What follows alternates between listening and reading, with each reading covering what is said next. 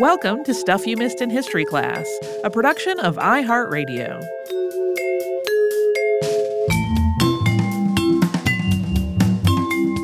Hello and welcome to the podcast. I'm Holly Fry. And I'm Tracy V. Wilson.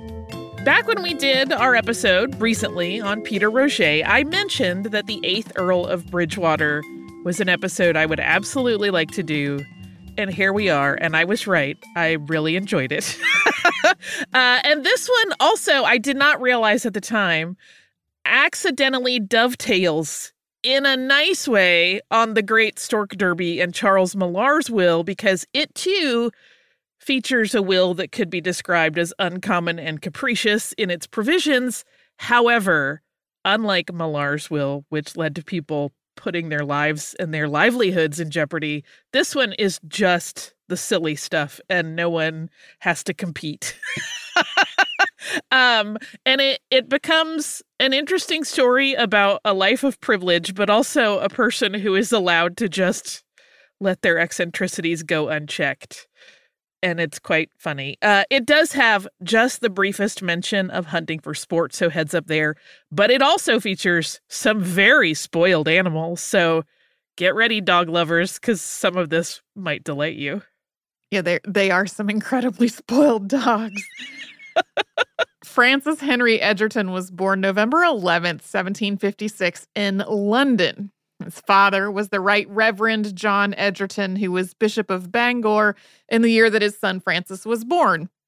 His mother was Lady Anne Sophia Grey, the daughter of the Duke of Kent Henry Grey. And baby Francis was baptized a little more than a month after he was born on December 14th at St. George's Church. And as a boy, Francis attended Eton College. Eton had been founded in 1440 by King Henry VI as a free education system intended to offer poor boys in London an opportunity to receive a quality education. It began as King's College of Our Lady of Eton beside Windsor. And while the education was free for all, for anyone who wanted to go, boys who were sent to the school who were not from poor families had to pay for boarding. All students were and still are expected to live at the school full-time. It has obviously had some policy changes over the year, but Francis would have been one of the students who absolutely paid to be at Eton. When it came time for secondary education, Francis Egerton enrolled at Christ Church, Oxford University. That was on March 27th, 1773. So he was attending university as the tensions between the colonies in North America and the British monarchy were really escalating. He graduated in 1776, having earned a Bachelor of Arts degree, and then went on to earn a Master of Arts degree in 1780, and that was also at Christ Church. Yeah, his life seems fairly untouched by what was going on in North America. Two other things happened in Egerton's life in 1780. One, he was elected as a fellow at All Souls College, and he also became a prebendary of Durham. Let's talk for just a second about that prebendary situation and Francis Egerton often being referred to as a clergyman. He was a clergyman with the Church of England. Technically, he never gave a sermon. He was not particularly hands-on in any of the churches that were listed under his care. Those include, in addition to that position at Durham, being named rector at Middle Shropshire in 1781, after which he had to resign that prebendary, and in 1787 becoming rector at Whitchurch, Shropshire. These positions were really kind of largely honorary, and they came with a stipend. But the actual job of doing the work was performed by a proxy. So the title of Reverend is applicable, but he was definitely not someone who had dedicated his life to the church. So you may be thinking, if that's the case, how did he land those appointments? And that was good old-fashioned nepotism. His father had appointed him a prebendary of Durham. His father's cousin, Francis Egerton, 3rd Duke of Bridgewater, had given him 2 rectories. And that Bridgewater was, incidentally, the one who built Bridgewater Canal. We'll be talking more about that in just a moment. Yeah, so also just to level set, there are at this point 2 Francis Egertons in the story. One is the one that we're talking about primarily. His father's cousin, also Francis Egerton, is the 3rd Duke of Bridgewater. We will often refer to him just as the Duke, so you know that he is an older gentleman relative in the family. Egerton became a Fellow of the Royal Society a year after becoming a Fellow of All Souls, so that was 1781. In 1791, he was named as a Fellow in the Society of Antiquaries. He was in a position of being fortunate enough to be a lifelong academic without having to worry about income at this point, and he particularly enjoyed studying natural theology. That was the effort to establish religious truth through rational argument. Francis was also a Freemason, and thanks to his family, money, and ability to promote the organization and society, he was a highly placed member. In a letter dated February 6, 1786, Major Charles Sheriff, who at the time was working to reestablish Freemasonry in Shropshire, wrote a letter to the Grand Secretary of the organization, which read, quote, "My senior warden, the Reverend Mr. Egerton, son of the Bishop of Durham's, and our rector here left us on the 3rd. And from the conversation that passed between us respecting the fraternity, although he knows but very little of it, yet as he will be advised by me, and appoint me his deputy Grand Master, I have advised him, as he is known to Lord Effingham, to get appointed for the county, he being a man of family and fortune. It will be the means of promoting the craft in this county, and wherein that is concerned, I always yield, and especially so when the person who tills the chair is ready to receive advice. In this case, it is of little moment who is in it. Further, on my own part, I have never filled any chair yet as a Mason that I found anyone could talk to me." But his answer was ready for him. So, in that slightly awkwardly worded letter that I just made poor Tracy read, what it really sums up to is that it seems that Major Sheriff was describing a situation almost exactly like the other appointments in Egerton's life, where he would hold a position of high rank, but other people were absolutely going to do the actual work. And in fact, according to Alexander Graham's 1892 book, A History of Freemasonry in the Province of Shropshire and of the Salopian Lodge, number 262, Francis Egerton was, quote, duly appointed provincial Grand Master for Shropshire shortly afterwards and was installed by Sheriff in August. In 1792, Francis moved in with his father's cousin, the other Francis Egerton, 3rd Duke of Bridgewater, and that is where he stayed for quite a while, in an apartment at Bridgewater House, which was located in Cleveland Court in London. He also traveled with the Duke out to the Duke's Manor in Worsley. The Bridgewater Canal was opened in 1761, and it was built so the Duke could transport coal from his mines in Worsley into Manchester. So when the younger Egerton was there, he saw its workings and his relatives' management of it. Because the Duke of Bridgewater was wealthy and influential, this also meant that his young relative was meeting lots of other wealthy and influential people as he lived with him. And this eventually led Francis Henry Egerton to write about the Duke's work. In 1800, he presented a paper to the Society of Arts about the design of the underground canals that had been developed by the Duke. And that won Francis Egerton, 3rd Duke of Bridgewater, a gold medal for his invention. The younger Francis Egerton did not win a medal, but his paper describing the inclined plane that was fundamental to the canal's design was published in multiple journals, and it was also translated into other languages, so he got a good bit of clout out of the whole situation. Egerton's life carries a sort of duality with regard to his behavior and personality. On the one hand, he really was a fairly serious, dedicated, and accomplished academic. And on the other, he was extremely eccentric in ways that have certainly raised some eyebrows in regards to his mental condition. Yeah, there are times where you'll read write-ups about him where they're talking about his work and they're like, but he also did things that made him seem like he was perhaps not in his right mind. We'll talk a little bit more about his academic work, but I promise we're getting to some fun stuff. We did mention earlier his interest in natural theology, but he never actually wrote a book about that, although he did write 20 books in his lifetime. He did, however, include a mention of natural theology in an addenda that he published to his most well-known publicly published work, he privately published a lot of it. That well-known work was Hippolytus of Euripides, and that book was first published in 1796 by Clarendon Press.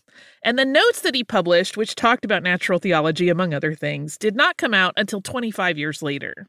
John Campbell, first Baron Campbell, offered a critique of some of Egerton's work writing family biographies, calling one of them the, quote, worst piece of biography that he had ever seen.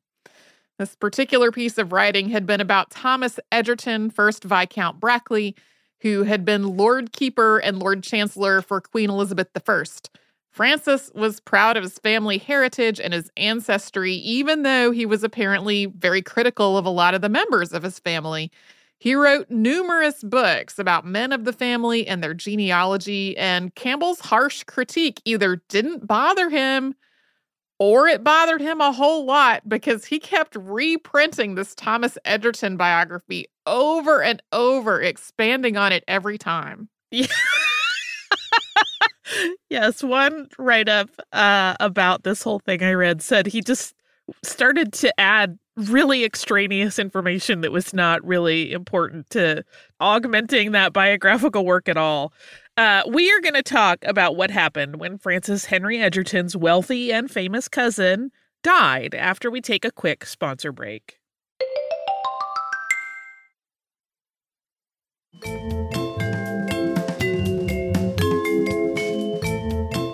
As for the relative who had been so much a part of Egerton's life, the Duke of Bridgewater had ultimately disappointed his cousin's son. When the Duke died in 1803, Francis had expected that he was going to inherit a significant part of the estate, as he had been living alongside the Duke for more than a decade, and they had been very, very close. And he did receive a significant inheritance. According to the Oxford Dictionary of National Biography, the Duke left him £40,000. That's a lot of money. But he thought that he was going to inherit the estates, and he was really unhappy that he did not. Prior to the Duke's passing, Francis had publicly stated to a lot of people of prominence that he intended to write a biography of his relative. But several years after the Duke died, Egerton, still apparently smarting from what he felt like was a snub, wrote an announcement that he would not be memorializing the 3rd Duke of Bridgewater in writing. This inheritance playing out the way it did probably stung more than it normally would have due to some unfortunate timing. In 1802, which was the year before the Duke died, France and the United Kingdom had signed the Treaty of Amiens, and that had ended the War of the Second Coalition. And so Francis, who was in his late 40s, had traveled to France for an extended visit. He was still there when the treaty was broken in 1803, and things once again became hostile between the two countries. As a Brit, he found himself under house arrest. He was trapped in a country he claimed not to like all that much to begin with. And that happened just a few weeks after he received word that the Duke had died. Egerton was trapped in Paris for 3 more years. Whether you think that is a hardship. He was finally only able to return to England in 1806. That had just taken considerable work and finagling on the part of his friend, the scientist Sir Joseph Banks. In January 1808, Francis Egerton's position among the titled families of England was elevated. Although he was not the son of an earl, he was granted the title and precedence of an earl's son. And this was really just in recognition of his family's impressive lineage, and it was no doubt helped along by all of that writing he had been doing about the family line. And at this point, his brother had been the Earl of Bridgewater, having taken the title after their father's cousin died, for 5 years. In the time between that honor and the end of the first decade of the 19th century, Egerton wrote a pamphlet under the pseudonym John Bull that framed the events of his lifetime as prophetic of the second coming of Christ. He wrote that the French Revolution and the Napoleonic Wars were clear signs of what was to come.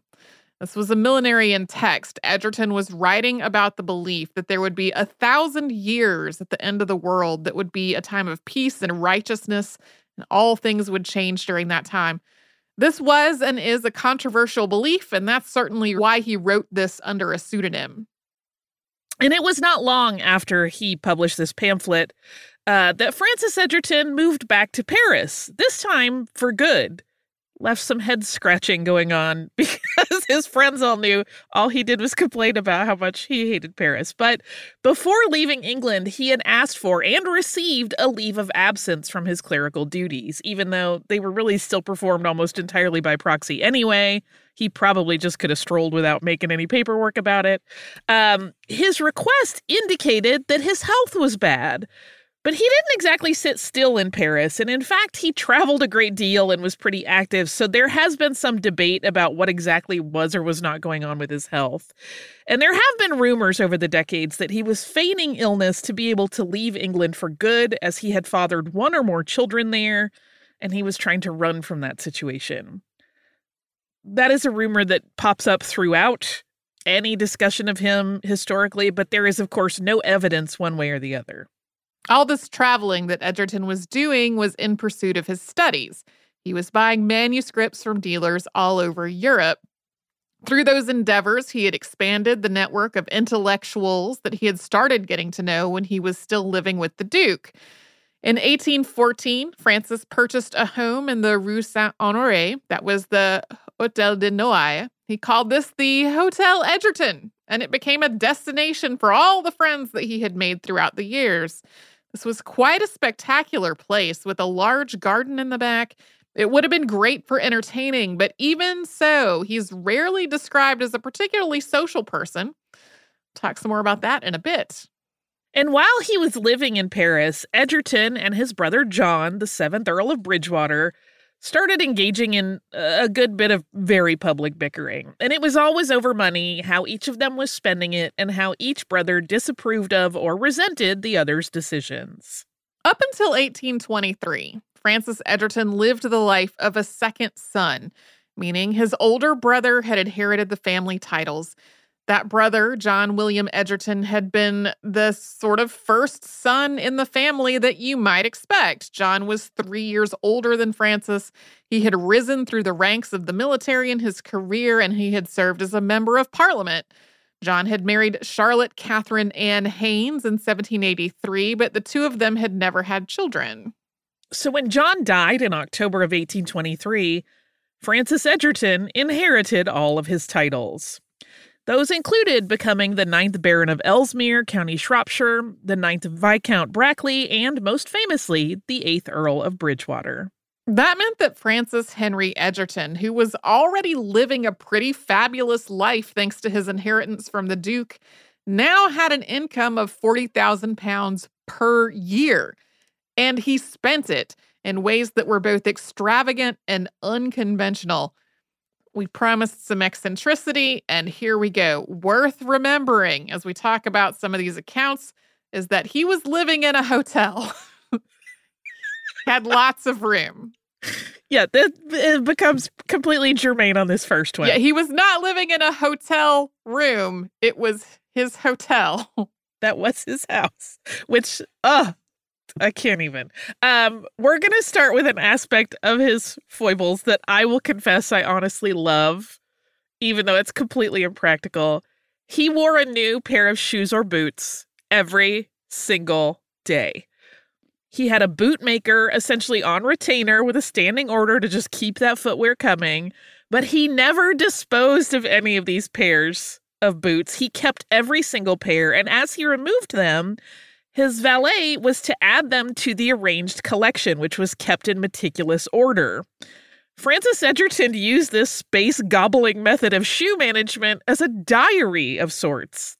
He insisted that any of his shoes not be cleaned before they were placed in their spot, so that if he wanted to recall what the weather was like on any given day or where he had been, he would examine the shoes that he wore and see what sorts of dirt they had walked through or if they showed any signs of water stains, etc.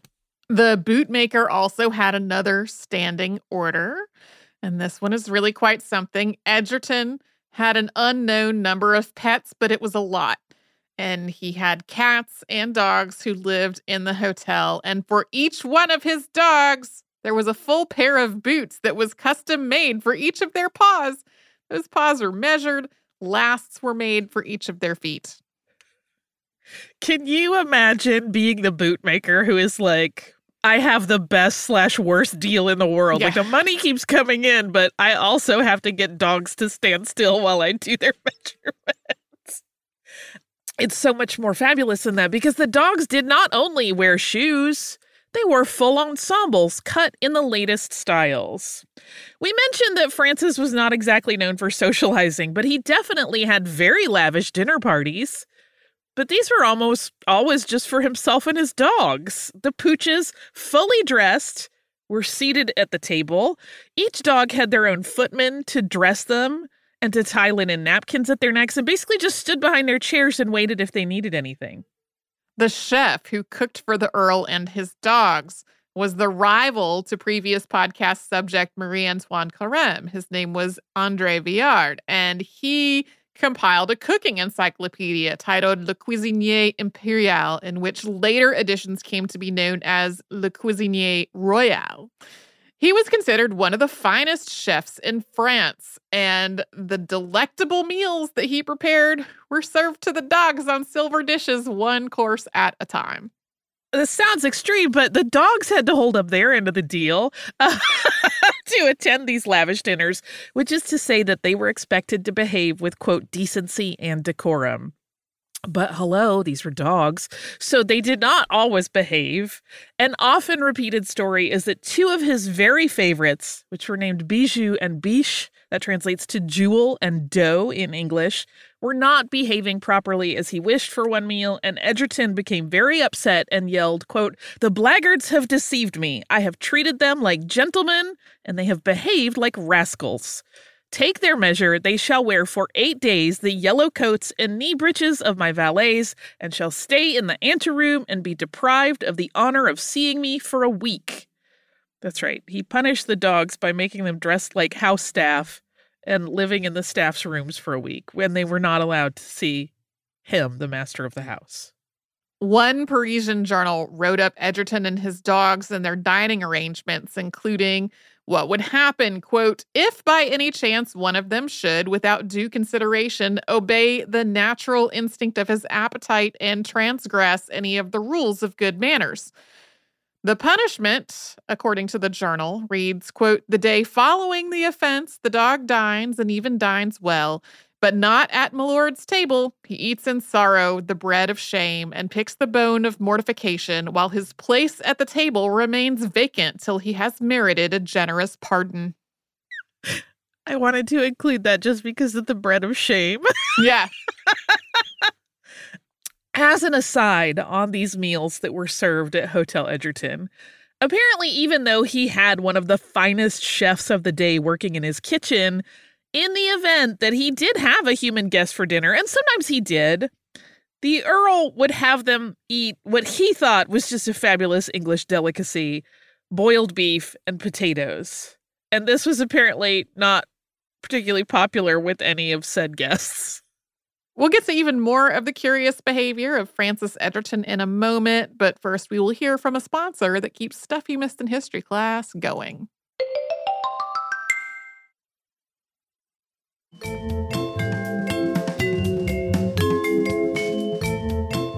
During a particularly hot summer, the story goes that Egerton decided to move his entire household to the country for a spell of several months. And this, of course, became an epic task of organizing and packing and arranging all of the many things in the Earl's life that he felt he simply could not do without. And it took nearly a month to prepare and pack up all of those dogs and their caretaking needs, and all of his clothes and the dog's clothes, and all of the boots for the season. Again, for both him and a mystery number of dogs. It's usually always discussed as well over a dozen. All of the household goods like silver and linens, etc. And in the end, the stats for the procession included the carriages carrying Egerton and his dogs, 16 luggage carriages, and 30 household staff. And those staff members rode on horseback. They did not get to ride in carriages. According to this story, they made their first stop for lunch. The details are sparse, but somehow Egerton found the food and the service at this establishment were not good enough, in his opinion. So rather than risk going any farther and possibly encountering even more disappointment, he turned the whole entourage around and they were back home in Paris before the end of the day. I really hope that house staff was good-natured and well cared And for. well paid. Yeah.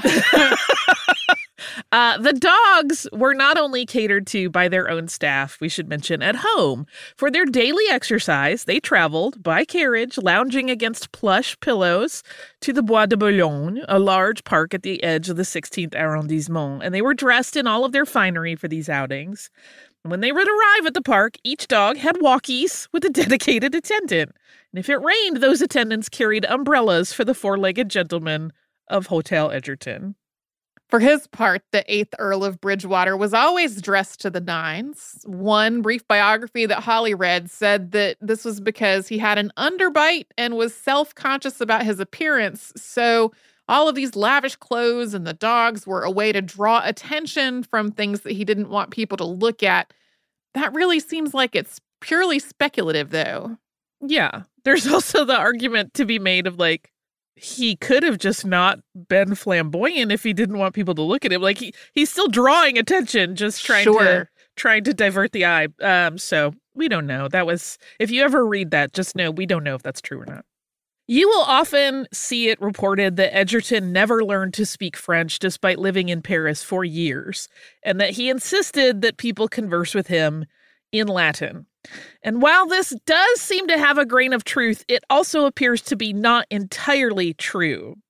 While he may not have entirely embraced the language, he did actually publish in French, although I saw one review that said his translations that he did in French were terrible. So one of his writings was a pamphlet in which he strongly suggested the French employ a canal system similar to the one that his relative, the Duke, had designed. And he also had other works that he thought were important translated into French, including the works of Milton. In his time as an earl, Egerton found his thoughts turning to hunting. This was something he had enjoyed when he was in England. But since he apparently had no interest in returning to England, he brought the sport to Paris by having all of the accoutrement of the sport shipped over. This included a huntsman, a pack of hounds, and a fox, and then he staged a fox hunt on the hotel grounds. Later, as he was growing less robust in his health, Egerton had pigeons and partridges brought to the hotel grounds so he could shoot at them at close range. This, understandably, bothered the neighbors. They did not appreciate the sound of gunshots ringing around the neighborhood. There are other tales of Francis Egerton that sometimes seem pretty mythic. There is one that says that he refused to let Napoleon Bonaparte reroute the Rue Saint-Honoré when he was reorganizing the city, claiming it would have ruined his access to the streets. The 8th Earl of Bridgewater died on February 11th, 1829 in Paris at his hotel. He was 72 at the time, and he died a bachelor. Although his initial move to France had been shrouded in rumors of a possible child who had been born out of wedlock, and the Oxford Dictionary of National Biography claims he had at least 5 children, some of them in France and all of them out of wedlock, the Earl never had any children on record. News of his passing, when mentioned, was brief. For example, in the Aberdeen Journal of Northern Scotland, the notice, which was in a much larger list of deaths, simply read, quote, "At his hotel in Rue Saint-Honoré, Paris, on the 13th, was in holy orders and the senior prebendary of Durham. His father, Dr. Egerton, was Bishop of Durham. He succeeded his brother, John William, in 1823, but dying unmarried, the title is extinct." He was buried at Little Gadsden, Hertfordshire, on March 4th in Bridgewater Chapel. Bridgewater's will was unusual, and it reflected his eccentricities. He had made it out almost exactly 4 years before his death on February 25th, 1825. It passed through probate court as a proven document in April of 1829. We mentioned in our episode on Peter Roget that Bridgewater set aside money for the writing and publication of a series of books on, quote, power, wisdom, and goodness of God as manifested in the creation. That money was a sum of £8,000, which was left to the Royal Society with the understanding that the Society president would appoint the appropriate authors to carry out this task. 8 men were selected to each write a treatise: Thomas Chalmers, John Kidd, William Whewell, Sir Charles Bell, Peter Mark Roget, William Buckland, William Kirby, and William Prout. And while Egerton undoubtedly hoped that this would be a significant legacy, and as you recall from that Roget episode, he thought his would be for sure, the writing of it was all pretty safe and even outdated in its idea. We also mentioned this in the Roget episode. And also, this was just an expensive thing. He had left enough money to print 1,000 copies, but there were volumes and volumes. They didn't sell very many. So while it was a significant achievement in some ways, certainly, in terms of its impact, not so much. In addition to the provisions for the Bridgewater treatises, Francis Egerton left money to various churches and learning institutions. He donated his significant collection of 67 manuscripts focused on French and Italian literature and history to the British Museum, along with about £12,000 for the purchase of additional items. 15 years after Francis Egerton's death, his cousin Charles Long, Baron Farnborough, left another £3,000 to the Bridgewater Fund. The British Library maintains the Egerton collection to this day and continues to add to it. It has acquired nearly 4,000 new pieces with money from that fund. The Earl's will also allocated money to ensure that his home in Paris could continue to operate just as if he were still alive for a full 2 months. He also instructed that each member of the staff there, and that was a considerable number of people, was to receive a new morning suit, a cocked hat, and 3 pair of the best quality worsted wool stockings. In the Little Gadsden Church, where Francis Egerton is buried, there is a monument to him. You can see this online at the Little Gadsden Church website.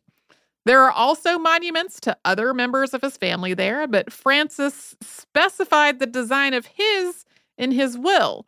It features a woman with her feet appearing to be in the sand of a seashore, and a dolphin is at her feet. She's seated with her left elbow resting atop the ear of an elephant.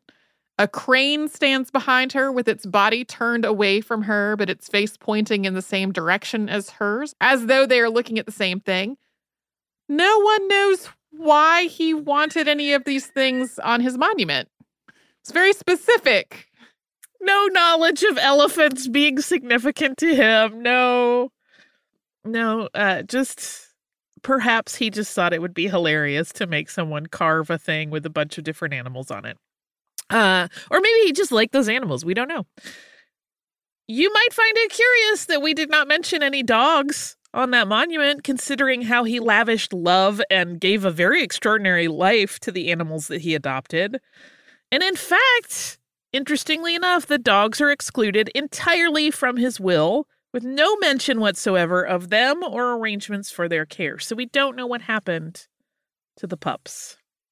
My hope, although this is a very made up in my head hope, is that they stayed with the people who had been their minders, that those were good relationships, but that's just my fairy tale version of how this goes. Do you have some listener mail? I do. I have a listener mail from our listener Stephanie, who writes us about our eponymous food recent episode where we talked about fettuccine alfredo. Writing, I adored your recent eponymous food episode. As a culinary school grad and former food writer, I love all your eponymous food episodes, but the origins of fettuccine alfredo hit me much harder than the others. After the birth of both of my sons, I experienced a side effect of postpartum anxiety, separate from postpartum depression, but less talked about, in which I completely lost my sense of taste and also my appetite. Anxiety can do this to some people in the sense that it messes with your neurology and causes you to experience anhedonia, loss of pleasure in things, and it's awful. I know some people have anxiety reactions that make them eat more in order to get some pleasure, but that is not the case with me. With my second son, my anxiety was so profound that it did become depression, and even scarier was that I ended up losing a dangerous amount of weight just because of my extreme disinterest in food and everything else. Luckily, I did get help, and when I stopped breastfeeding and weaned my son, everything improved. I don't have a problem talking about this, mostly because I don't think we have enough conversations about the realities of postpartum health and how it's not just depression. Now I recognize that Alfredo's wife might not actually have been suffering from postpartum anxiety or depression, but the lack of appetite following the birth of their child in a time where we really didn't talk about postpartum health really resonated with me.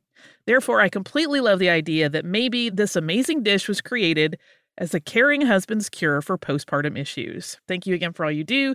Not only do I look forward to your episodes, but so do my history-obsessed 12-year-old and his younger brother.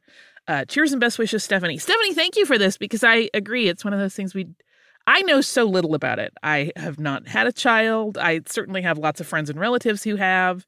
But I do feel like postpartum issues are one of those things that are like not discussed. And for some people, it's just because it's private and they don't want to relive it by discussing it. But I also think it's important that people just know that sometimes you can have anxiety. It can manifest in lots of different ways.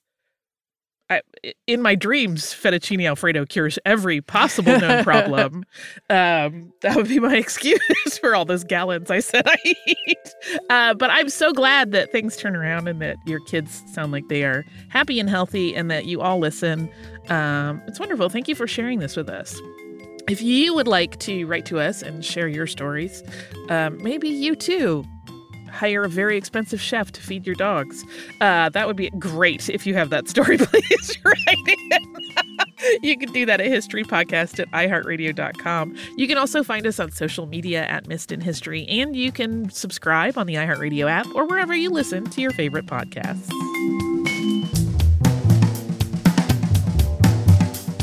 Stuff You Missed in History Class is a production of iHeartRadio. For more podcasts from iHeartRadio, visit the iHeartRadio app, Apple Podcasts, or wherever you listen to your favorite shows.